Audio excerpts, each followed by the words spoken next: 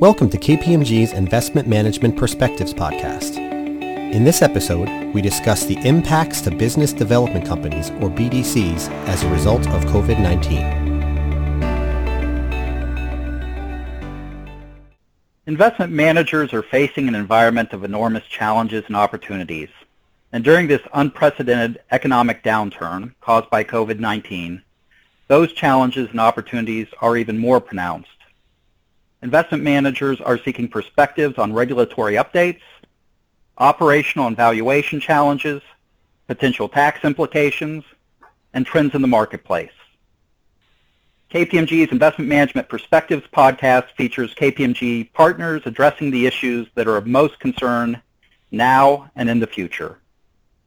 My name is Sean McKee, National Practice Leader for KPMG's Public Investment Management Practice, and your host for today's discussion. Joining me today are Deirdre Fortune, Matt Giordano, and Andrew Parsons. Deirdre, can you tell me a little bit about yourself? Yes, Sean. My name is Deirdre Fortune. I'm a tax partner, and I'm also the Deputy Tax Lead for the Public Investment Management industry. I've been working in this area for over 20 years, and I've seen the ebbs and flows in the industry. And from an accent standpoint, I'm originally from Ireland. Great. Andrew? Hello, my name is Andrew Parsons. I'm an audit partner in our New York financial services practice, and I'm responsible for a range of public and private fund clients with over 20 years of experience. And like Deirdre, I'm also a foreign national, having started my career in KPMG in the UK. Fantastic. And Matt? Hi, Sean. My name is Matt Giordano. I'm the Deputy Lead Partner of the Public Investment Management Practice, and I'm here to help answer any of the regulatory questions that come up.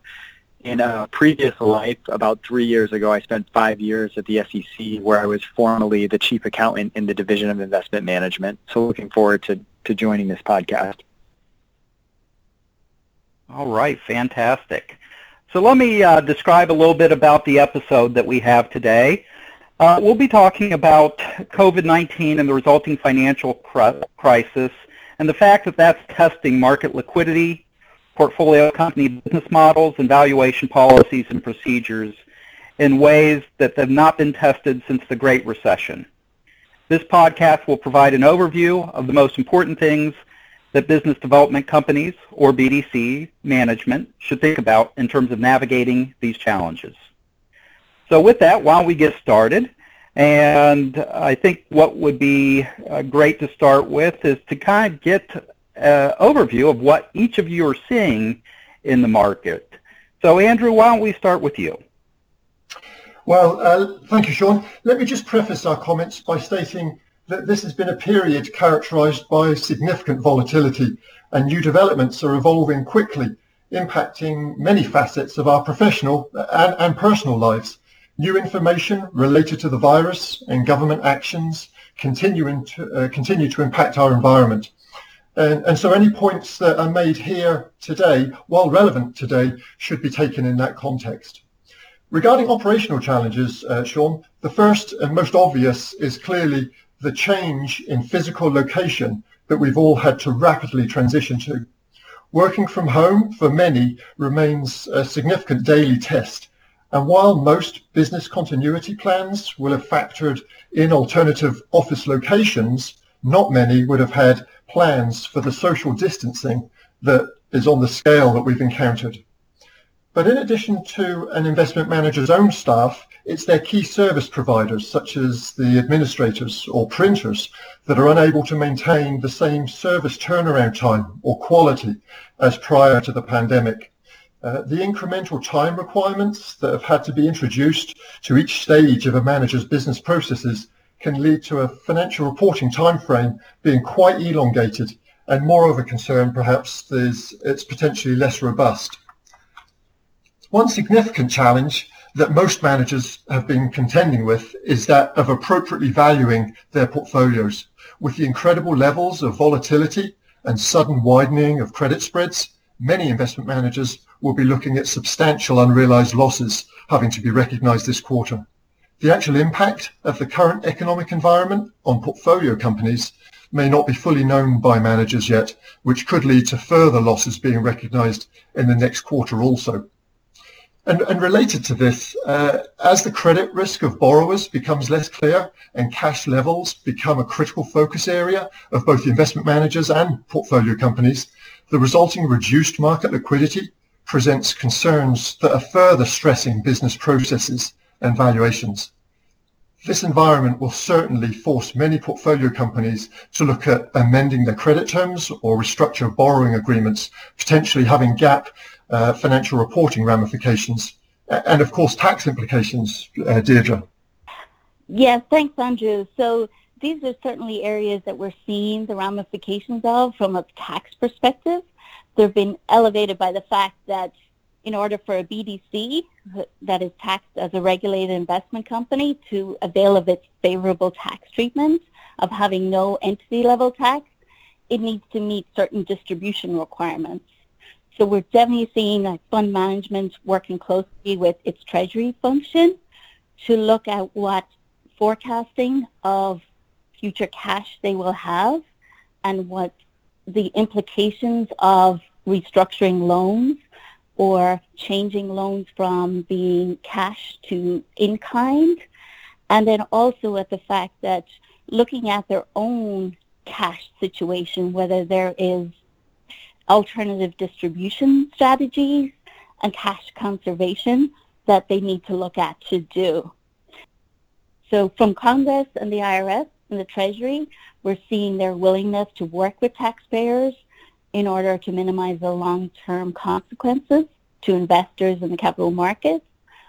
First of all, seeing the income tax payment and filing relief, the CARES Act, and then the implications from the CARES Act, and then also, certain items that specifically relate to BDCs, more of their corporate blockers if they have such. So I think from a regulatory standpoint, but from more of the IRS standpoint, and I think they being sympathetic with that, I think, Matt, from a regulatory side or SEC side, that's definitely something that we're seeing. Sure, Deirdre. I completely agree with you. And I think I wanted to start off by saying I was really impressed by how quickly the SEC and the commissioners and the staff responded to the crisis. They granted some well-needed relief, and they issued a number of no-action letters. I thought generally it was quick. It was thoughtful. The relief really didn't loosen shareholder protections. There may have been some modification to certain rules, but I thought the commissioners and staff did a great job of finding that balance and implementing the guardrails to protect investors and also allowing management in the capital markets to really work during this tough COVID-19 environment.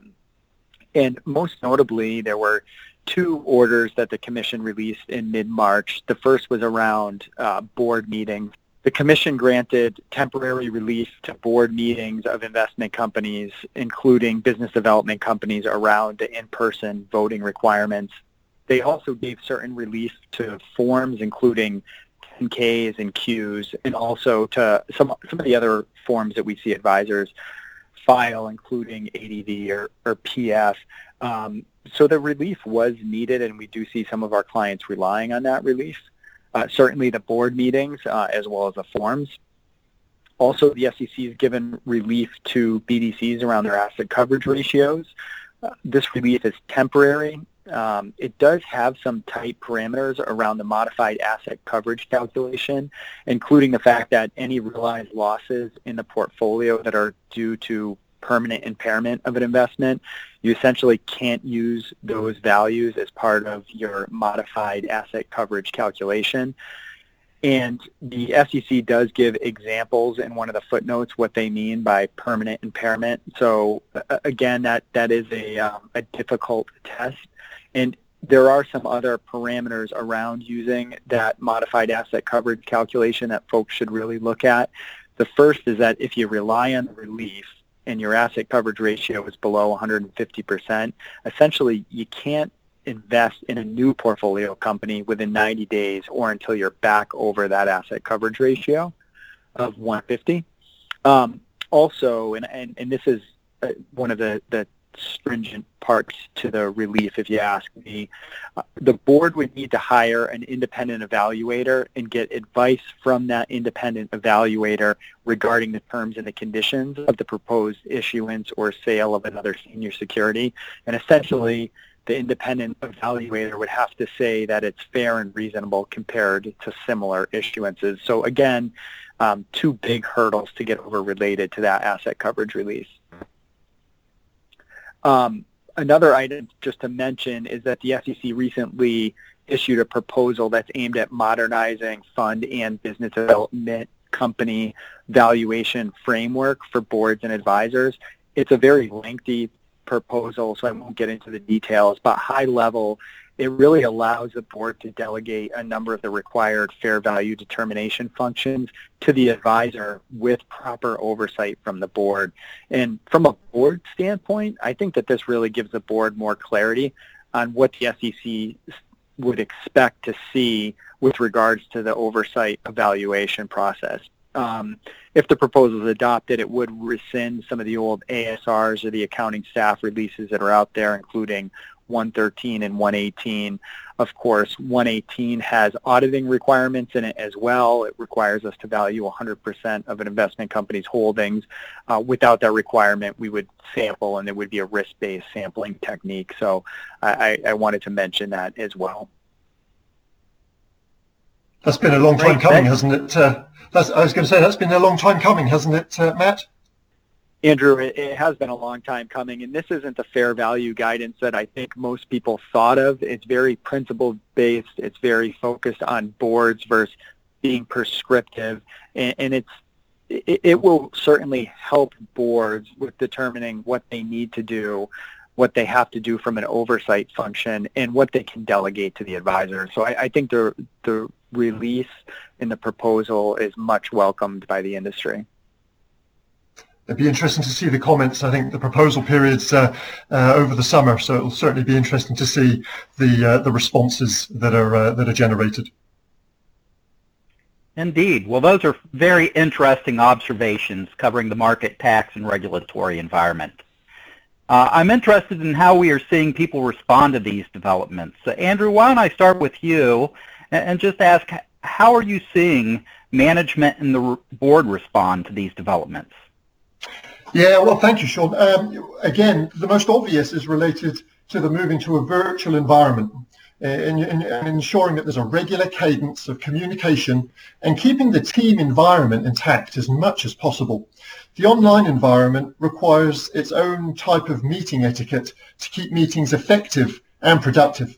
And this, again, is, as in so much, where tone at the top is so important.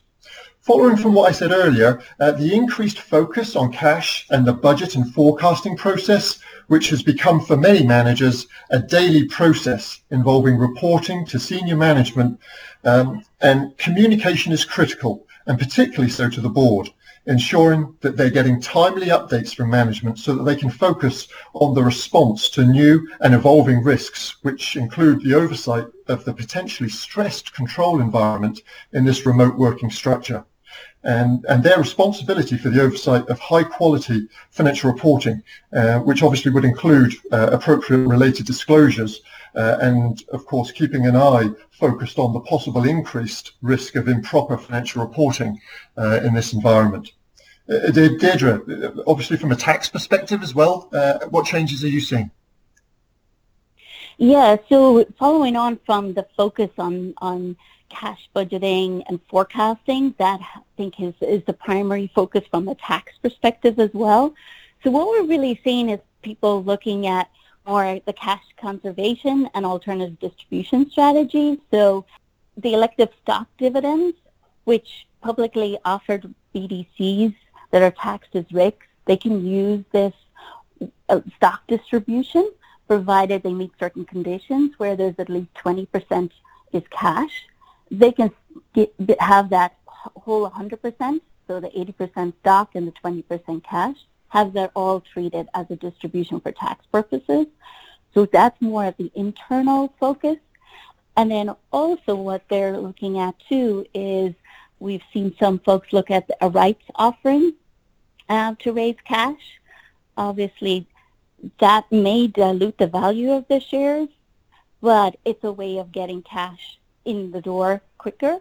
Others, we've seen some share repurchase or debt repurchase programs where being that the values of the stock are decreased, and the possibility to, when you do that, to be able to get a dividends paid deduction where you have a share repurchase.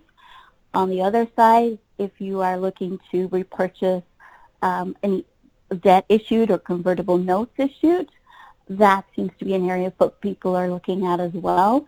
But the consequences of that, when it comes to the debt, is that potentially, because of the discount, that may be treated from a tax perspective as cancellation of debt income. So that may be a trap that folks may fall into, but just to be aware of that. On the side of the cash conservation, obviously the portfolio companies are also looking at their cash situation. So, we're having the BDCs be kind of proactive, seeing those going out to the portfolio companies, seeing if what modifications or changes that they may want to make to loans if they feel that it's something that will be an issue for their underlying portfolio companies. And looking from the portfolio company side in moving from cash payments to payments in kind, if we're doing restructurings, what that would impact on, if the loans are being modified to push out maybe payments to a further period, what that implications are from a tax perspective. Andrew, you mentioned before the ramifications from the GAAP. They may be different when it comes to the tax. And then also, the non-accruals or the write-off of loans. Tax has a higher bar in order to be able to turn on the non-accrual or even have a worthless deduction. That is a higher standard. So I think folks are really looking at what these implications are and getting more educated and being able to include these observations in their forecasting to see what that will mean from a cash perspective going forward.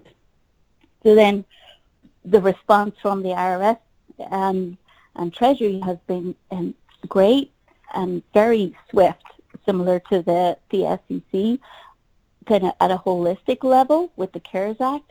But then there have been a couple of items for BDCs that have underlying blockers where there has been relief when it comes to the carryback of NOLs for corporate entities, and then also relief in relation to interest expense limitation, which has gone from the 30% to 50%. So that adds a little relief there when it comes to the underlying blocker corporations that BDCs may have. So a lot of response and a lot of focus on that projections and forecasting. Cash has become the primary focus indeed. Sure, and Sean, maybe to take this from the regulatory standpoint, a couple points that Deidre made I thought were interesting, and also what Andrew mentioned, and a couple that I would point out is the non-accrual. I think folks have to be very careful and very cognizant to watch their loans, and if there is degradation, you really have to watch that non-accrual status and make sure that you're moving loans to non-accrual if you're not getting paid for them, right? And it's very easy for the regulators to come back years later and second guess whether or not you should have put those on non-accrual status or not. So I would say focus on that. Another point I'd like to make is that I was chatting with a number of attorneys in the industry the other day, and no one has seen a slowdown in OC exams. So I would make sure that you're ready to handle an OC exam if one comes up, even in this remote environment.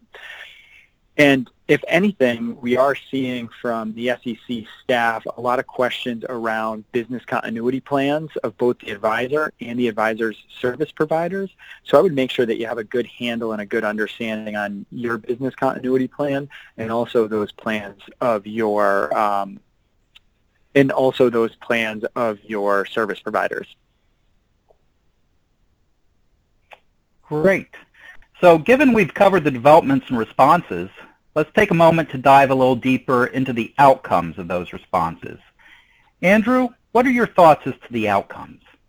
Well, managers clearly are working with their investee companies to assist them with their treasury forecasting and looking at ways that interest payments can be adjusted. And just to Matt's point, they need to adjust these interest payments to be able to accommodate the portfolio company to help them see that, or to help them, the portfolio company to help them see through this current downturn.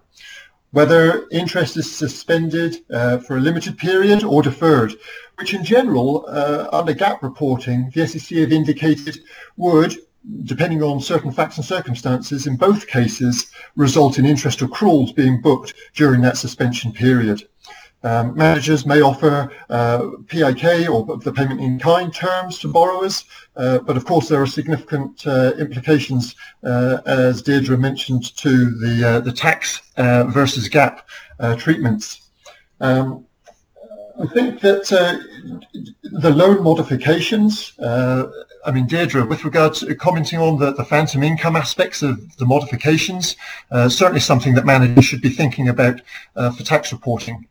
Is that the case? Yes.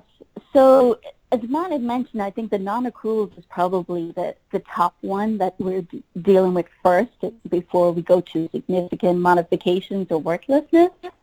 But from an income perspective and a cash perspective, even if it goes on to non-accrual from a GAAP perspective, the bar from a tax perspective is much higher.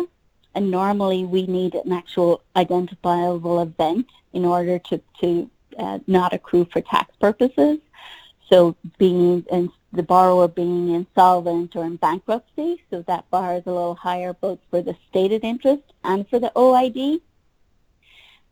So I think that will have an impact of having income that would need to be recorded and distributed. So that is something to be closely monitoring. When it comes to the loan modifications, Andrew, that is something that, from a GAAP and tax perspective, that we may have differences depending on what those modifications are. So from a tax perspective, the significant modifications, as the term is for tax, that could be a change in the yield, material deferral of the scheduled payments, so items changing the obligator, things like this, that we really need to look closer at from a tax perspective. That from the GAAP, there may be no change, but from a tax perspective, you could have some of that acceleration of that income that we really need to factor into this forecasting. So that's certainly one of the outcomes, and obviously as we get more into into the future, how this will really, there will be future outcomes that we will see as well. Yeah, very much. As you mentioned, Deirdre, obviously there are certain tax implications, but from the GAAP perspective, I think a lot of it certainly centers around the judgment that's required by the manager in assessing when to accrue and how much to accrue, given the underlying circumstances of their portfolio company. Yeah, I would say another outcome is just incredibly challenging fair value estimates. And I think this is an area where we all need to be careful, is around the fair value of some of these hard to value investments. And there's always this tendency during market turmoil to want to throw out a model that's not working exactly how you want it to, or to claim that there's full dislocation in the market. And a couple points I want to just make here. If you have a model that you've calibrated and that's working well in most conditions, it's very hard to sit back and say that the model isn't working because of pure market dislocation. So I would say be careful about just throwing a model out and using a different model. It may be okay to do so, but I think you have to have a lot of documentation because it'll be very easy to second guess that determination or the reasons why you threw that model out. And then the other thing to remember is that the SEC staff and the FASB, and the FASB recently said this again, is that you can't claim that there's full market dislocation. So I would just make sure when you're thinking about fair values, just think about what you could sell it for today versus saying, okay, we're going to hold this, the market's dislocated, we're going to actually get more for this in a couple months, because that's where you really get yourself into trouble. The other challenge, of course, is liquidity, and we could spend this whole podcast talking about liquidity, but I think there will be some liquidity challenges for portfolio companies that are out there. We talked about loan modifications and whatnot, but I think that those will be big outcomes. Great, thanks. Those were all very interesting outcomes. So as we wrap this up, I'd like to get each of your parting tips that you have for our audience. Andrew, why don't we start with you? Yeah, okay, Sean. Managers and those charged with governance, they need to be especially vigilant with the increased potential of cyber threats during this stress time. One of the biggest risk areas is embedded links within emails. The pandemic has unleashed basically a whole new avenue of attack for bad actors. Similar to that, password protecting documents that are being circulated for the virtual meetings, as most of those documents will contain sensitive, confidential information. Given the apparent risks with some of the virtual meeting hosting platforms, ensuring you're using the latest versions of those hosting platform software is obviously important, and maybe ensuring that you're doing it through a VPN. Another point I'd highlight is perhaps to start now thinking what positives from this current environment we can take for when the new normal is here, assuming that this isn't the new normal. Deirdre? Yeah, I think from a tax perspective, the most important thing is to know what the tax impact of a decision that you're making, be it an alternative distribution strategy, being it the significant modification, being it the non-accrual, because at the end of the day, the BDCs need to make the distribution out. So to be aware of what the tax impacts are, I think that's probably the top item you want to make sure. And then obviously in your forecasting, constantly, forecast and refine. And for those situations where, we have the write-offs or the non-accruals, to make sure you have the documentation to support it. Later on down the line, if the IRS comes back to look at that, you want to make sure we're fully buttoned down on that to make sure everything that we've done during this crazy time can be accounted for. Everything that we have done and decisions that we have made during this time can be substantiated. Great. Matt? Sure, Sean. When I think of tips, there's a couple that I would point out. We talked a little bit about valuation. Just keep exit price in mind. The second is now is a really good time to sit back, reread, reevaluate your risk disclosures, and just ensure that they're accurate and they're robust. And the final thing that I would leave you with is, generally speaking, if you're in doubt, consult with your auditors, consult with counsel, and if necessary, consult with the SEC staff. When I was on the staff, we got calls all the time. Don't be scared to consult with the staff on something, and lean on your service providers, your auditors, and your attorneys to help you with that. It can pay dividends in the long run. Very good advice. All right. Well, I'd like to thank Deirdre, Matt, and Andrew for sharing their insights. And thank you to our listeners for joining us today. You can look for other KPMG Investment Management podcasts from wherever you get your podcasts. Thanks and have a great day. Thank you for listening to KPMG's Investment Management Perspectives podcast. For more information, go to listen.kpmg.us/IMperspectives and be sure to subscribe to this podcast series to be notified of new episodes.